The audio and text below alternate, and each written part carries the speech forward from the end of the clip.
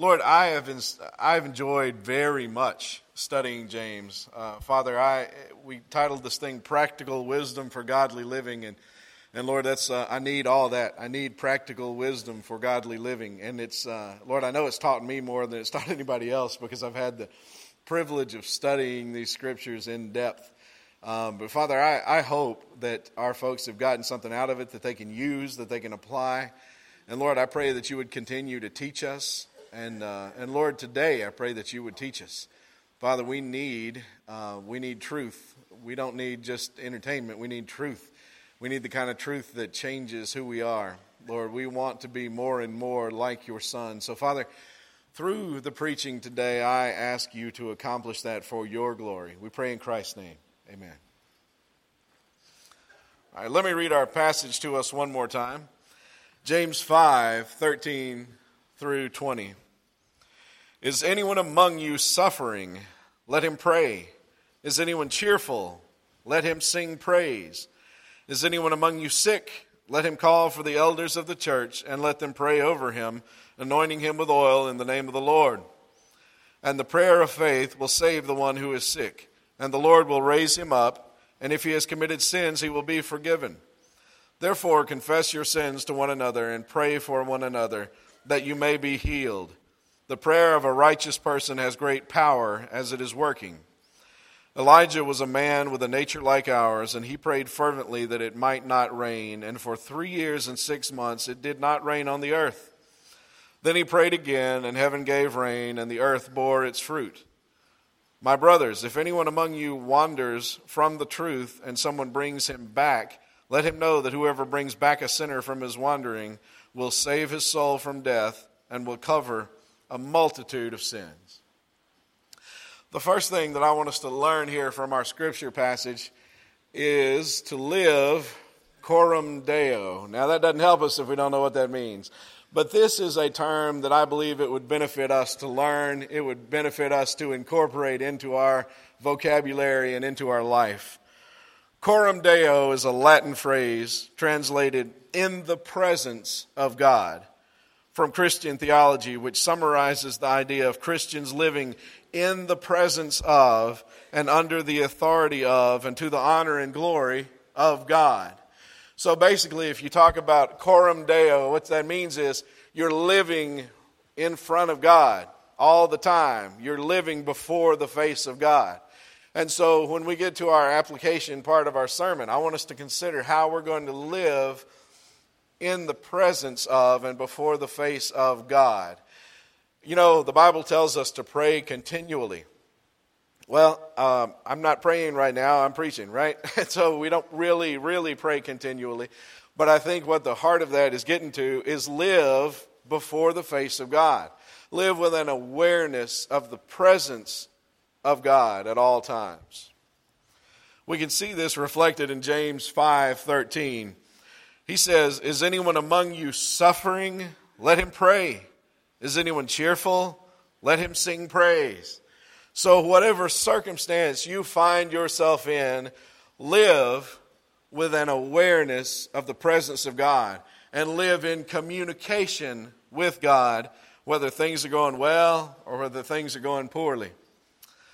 Our next point is live without unconfessed, unrepented of sin. Now we're going to dwell on this one for a few minutes. You can't, all right, here's my line I worked on all week. So somebody say amen. You can't live perfectly, but you can live perfectly forgiven. All right, thank you. So we can't live perfectly. That's beyond us. But we can live in unbroken fellowship with God because we can live perfectly forgiven at all times. James 14 through 16 reads, is anyone among you sick? Let him call for the elders of the church and let them pray over him, anointing him with oil in the name of the Lord. And the prayer of faith will save the one who is sick, and the Lord will raise him up, and if he has committed sins, he will be forgiven. Therefore, confess your sins to one another and pray for one another that you may be healed. The prayer of a righteous person has great power as it is working. All right, this is a very important passage for us to understand. So let's take it one bite at a time. Verse 14 says, is anyone among you sick? Well, a lot of us are sick in here today, aren't we? Is anyone among you sick? Let him call for the elders of the church, and let them pray over him, anointing him with oil in the name of the Lord. Now let me ask you, who is it that's supposed to call? The initial request is an act of faith by the person who is sick. It says, if anyone among you is sick, let him call for the elders of the church. So that first step of obedience and that first act of faith is calling on the elders and asking them to come and to anoint you with oil and to pray for you. Now, I want us to understand everything about this passage because anytime there's a blanket kind of promise like this, it leads to the possibility of confusion. So let's look at this in depth. All right, who are the elders? Well, those are mature believers who are responsible for the leadership of the church. More specifically, let's turn to 1 Timothy 3 for a thorough description of who exactly the elders are. 1 Timothy 3, 1 through 7 reads this way. The saying is trustworthy. If anyone aspires to the office of overseer, he desires a noble task. Therefore, an overseer must be above reproach, the husband of one wife, sober-minded, self-controlled, respectable, hospitable, able to teach. Now, the qualifications for deacon are very similar. You'll notice that the qualification for elder, though, includes able to teach, and that's one of the differences. Not a drunkard, not violent but gentle, not quarrelsome, not a lover of money. He must manage his own household well, with all dignity, keeping his children submissive. For if someone does not know how to manage his own household, how will he care for God's church? He must not be a recent convert, or he may become puffed up with conceit and fall into the condemnation of the devil. Moreover, he must be well thought of by outsiders, so that he may not fall into disgrace, into a snare of the devil. So, who is it we're supposed to call? The sick person is instructed to call upon the elders of the church and ask them to come and pray for him and to anoint him with oil. Now let's ask, what is this business about oil? One thing, it was medicinal back in that time. We can see an example of this from the Good Samaritan story that the Lord Jesus tells. In Luke 10:34, this is in reference to the Good Samaritan and his treatment of the injured fellow. He says, he went to him and bound up his wounds, pouring on oil and wine. Then he set him on his own animal and brought him to an inn and took care of him. So, the Good Samaritan wasn't doing some anointing ritual, right? He was putting that oil and wine on this guy in order to cleanse the wounds and to heal him a little bit before he took him on his way. So, we see that it had medicinal properties. But also, oil was used many times when kings or prophets or priests were anointed with oil to set them apart for special use to God. So this oil may be representative of God's Spirit and favor as you pray for that one who is sick. So that brings us to the practical question of, should we do that? Let me answer it this way. If I'm going to err, I want to err on the side of obedience and not on the side of disobedience. If someday I stand before God and he says, well, Steve, that oil thing was just a medicinal thing. You didn't have to actually do that. Okay, that's fine. But I don't want to stand before him one day and him say, I told you to anoint with oil and you didn't listen, right? So if I'm going to err one way or the other, I want it to be on the side of obedience. James 5:15 says, and the prayer of faith will save the one who is sick, and the Lord will raise him up, and if he has committed sins, he will be forgiven. So the oil is interesting and something we should study, but let's keep straight who is doing the healing and why the healing is happening, okay? Who will raise him up? This verse says the Lord will raise him up. Not the elder, not the oil. The Lord will raise him up. The words here are prayer, faith, and sin, okay? prayer, the prayer offered in faith will make the sick person well. Now, it's not actually the prayer, right? It's the person to whom we are praying. But it says the prayer offered in faith will make the sick person well. And then faith, it says faith. What is faith? We talked about it last week. Faith is believing God, right? It's not positive thinking. A lot of people, a lot of Christians, as a matter of fact, a pastor I used to work with, thought that faith was positive thinking. Faith was telling God what you wanted and then really, really, really believing that he'd give it to you. That's not faith. That's you trying to talk God into something and then believing that you've succeeded. Okay, I have never once changed God's eternal will. You know, that's not what faith is about. Faith is about hearing from God and then believing exactly what it is he said. And then it talks about sin in this verse. Now, ultimately, all sickness is the result of sin, because had we not fallen in the Garden of Eden, there would be no sickness. There would be no death. There would be none of the bad things that we find out happen as we get older. I was reading on Facebook the other day, and it said my injuries as a child were wrecking my bike, falling out of a tree, and things like that. My injuries as an older adult are, sleeping wrong and walking and things like that. Okay, so we realize that the curse has made us all deteriorating, right? We know that sickness comes as we age. We know that sickness happens, and that is ultimately a result of sin because of our fallen world. But the question is your particular sickness that you're enduring right now, if you are sick, is that a result of your sin? Well, the answer is maybe. It depends. Let's look in 1 Corinthians 11, 27 through 32, and we can see an example where the sickness of these people was indeed caused by their sin. Whoever, therefore, eats the bread and drinks the cup of the Lord in an unworthy manner will be guilty concerning the body and blood of the Lord. Let a person examine himself then, and so eat of the bread and drink of the cup. For anyone who eats and drinks without discerning the body eats and drinks judgment on himself. That is why many of you are weak and ill, and some have died. Okay? So there is a judgment that can come from sin that causes sickness. Verse 31 says, but if we judged ourselves truly, we would not be judged. But when we are judged by the Lord, we are disciplined so that we may not be condemned along with the world.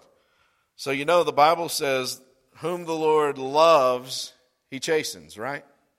So sometimes we can get into sin, and we can get into a kind of sin that the Lord needs to get our attention. And he can get our attention by bringing us physical ailment. So is your sickness caused by your sin? Well, maybe. So let's consider that possibility, and let's pray about that possibility. What I mean is, do you think any believer has ever suffered through the chastisement of God and gone to God and said, Lord, I want to know, is there any unconfessed, unrepented of sin in my life? And God said, no, I'm not going to tell him. I'm just going to let him writhe there in pain. No, he's going to tell you. If you ask the Lord, is there any unconfessed, unrepented of sin in my life that is bringing judgment on me, the Holy Spirit will tell you, okay? You don't have to wonder. You don't have to suffer with a chronic illness and go, is this God's judgment? Pray, think, ask the Lord, is there any unconfessed, unrepented of sin? If there is not, then you can be confident that that sickness is not caused by your personal sin. But if it is, may I suggest that you eliminate that problem by confession and repentance. Is your sickness necessarily caused by your sin? Absolutely not. Sickness is caused by viruses, right? We know this. Now, I don't think James knew this, but we know this. Sickness is caused by viruses. It's caused by bacteria. It's caused by autoimmune problems that we have. It's caused by diabetes. It's caused by, you can basically pick any organ of the body and say heart or lung or liver or any other organ and then put disease afterward, right? And that is a condition of fallen humanity. So there are so many things that can bring about illness, and we know that. For example, epilepsy. There are passages of Scripture that teach that this epilepsy of these people who are suffering was caused by demonic oppression in the Bible. So you know what? I believe that epilepsy can be caused by demonic oppression because I read it in the Bible. But you know what else I know? And that is that I'm pretty sure that demons aren't allergic to Keppra, right? So when my daughter goes and gets medicine for a physical condition that she has, and that physical condition is relieved by that medication, I don't think that's demonic oppression because, again, it's crazy to think that, well, these demons wanted to have their way here, but they're allergic to this medicine we're taking. So what I want us to be able to do is when we think about sickness, think like a modern, educated, rational American and believe the Bible. You can do both with zero problem. So we know that sometimes things out of our control cause sickness. We know from Scripture that sometimes disobedience to the Lord and living in rebellion can cause sickness as well. Now, how do I know that it's not always the judgment of God? Well, from practical experience, but also from Scripture. John 9, 1 through 3 tells a story of Jesus and his disciples. As he passed by, he saw a man blind from birth. This is Jesus that passed by. And his disciples asked him, Rabbi, who sinned, this man or his parents, that he was born blind? Jesus answered, it was not this man that sinned, nor his parents, but that the work of God might be displayed in him. So his disciples were thinking, well, a bad thing happened to this guy, so it must be the judgment of God. And so they didn't say, is he sick because, or is he blind because someone sinned? They assumed that he was. And they said, is he blind because he sinned or his parents sinned? And Jesus said, no, none of the above. He's blind so that you would be able to see the work of God manifest here. So back in James, verse 16, it says, therefore confess your sins to one another and pray for one another that you may be healed. The prayer of a righteous person has great power as it is working. Now, if there is sin that caused your illness, you don't have to live with it. You don't have to keep it. You can confess it and repent of it. Now, that brings up an interesting and very practical question. To whom do you need to confess? Do you need to come and confess to the pastor? No, you don't. Here's the rule of thumb that I find to be biblically consistent. And that is that when we sin, we need to confess however widely our sin is known. If we sin against God and nobody else knows about it, I think it is perfectly appropriate to go and repent before God. If you sin against your spouse, go and repent to God and repent to your spouse. If you're in some kind of big, well-known sin that the whole church knows about, repent to God and then come and make it known to the church. So however widely your sin is known and however widely it affects people, that's how widely I believe we should repent. And so when he says confess your sins to one another, I don't think we just need to get together on a Sunday night if you're in a small group as you go around the room talking about every sin that we've committed that week. I don't think that would be beneficial. Might even be discouraging. But however widely your sin is known, make confession and repentance that widely. Now let me ask you this. Does everyone who follows this prescription of being sick, calling for the elders, having the elders come, pray for them, and anoint them with oil, do all those people get well? Well, the answer is no.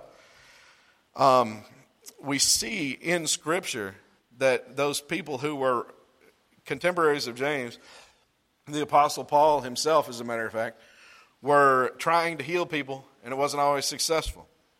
Look with me.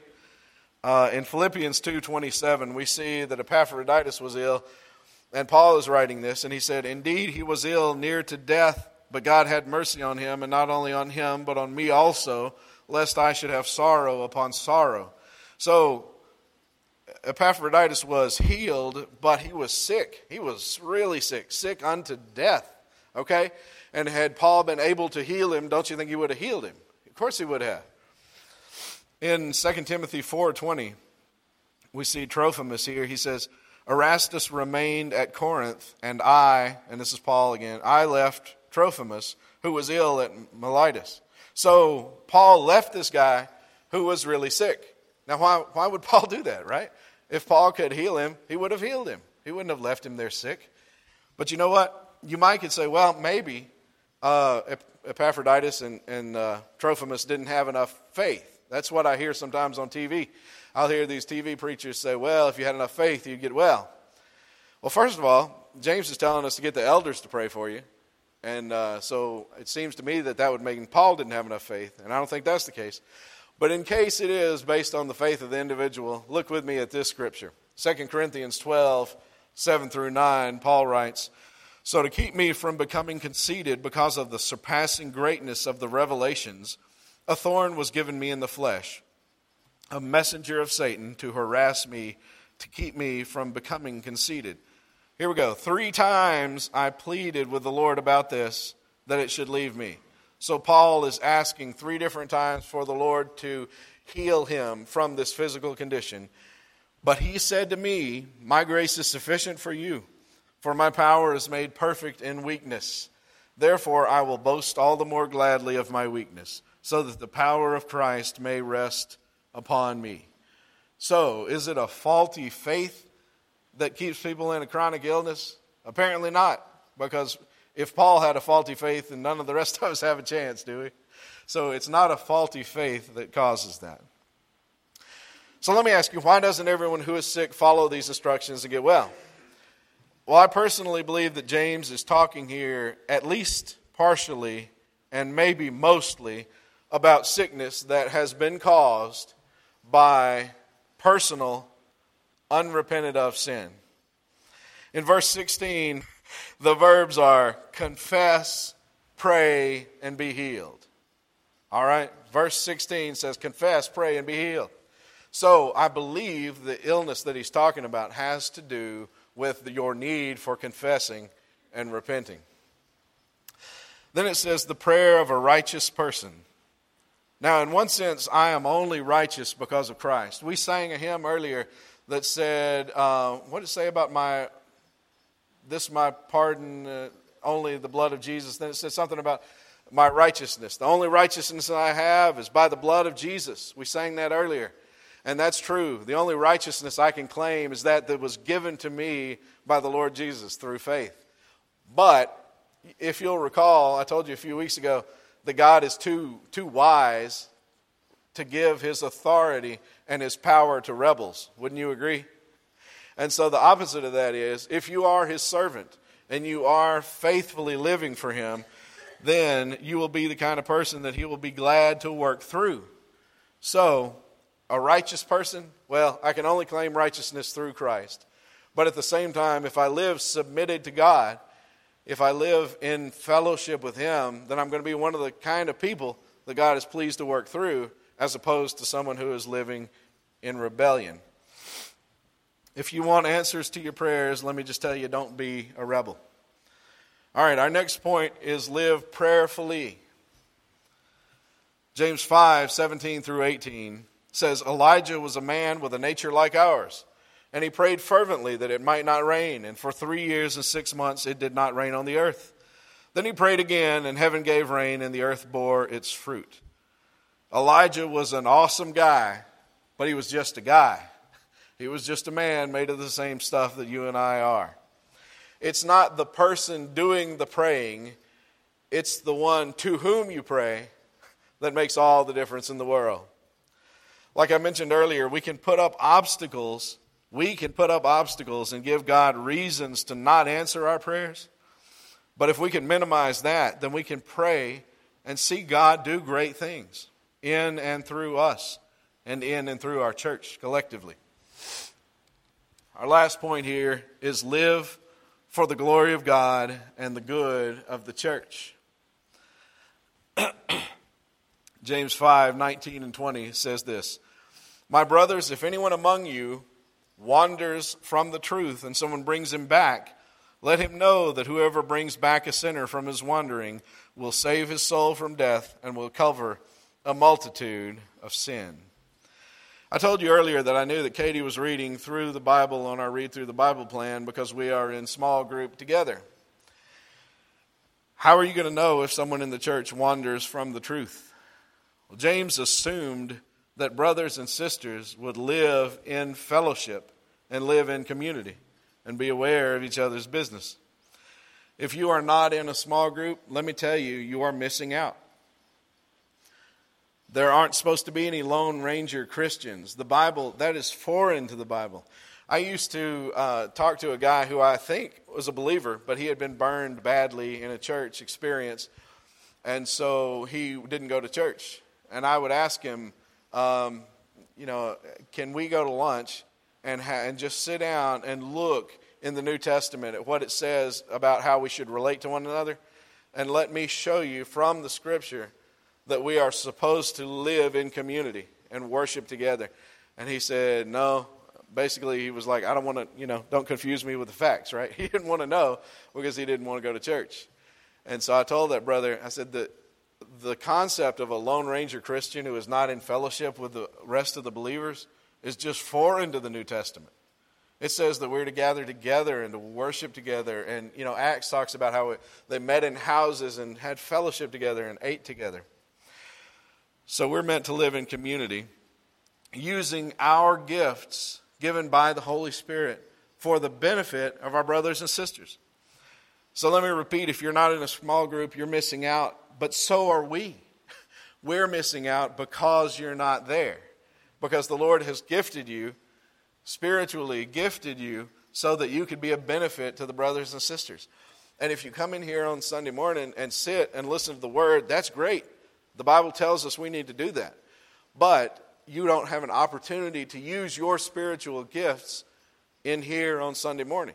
So, if we get in fellowship with one another, if we get in these small groups, then we all have the ability to use our giftedness to bless the people of God. God puts you in the body to be served, absolutely, but He also puts you in the body to serve the body. You can do both of those things in the context of a small group. Now, if you know a brother who is in sin, love him enough to lovingly call him to repentance. Southern Baptists used to do a great deal of what they call church discipline.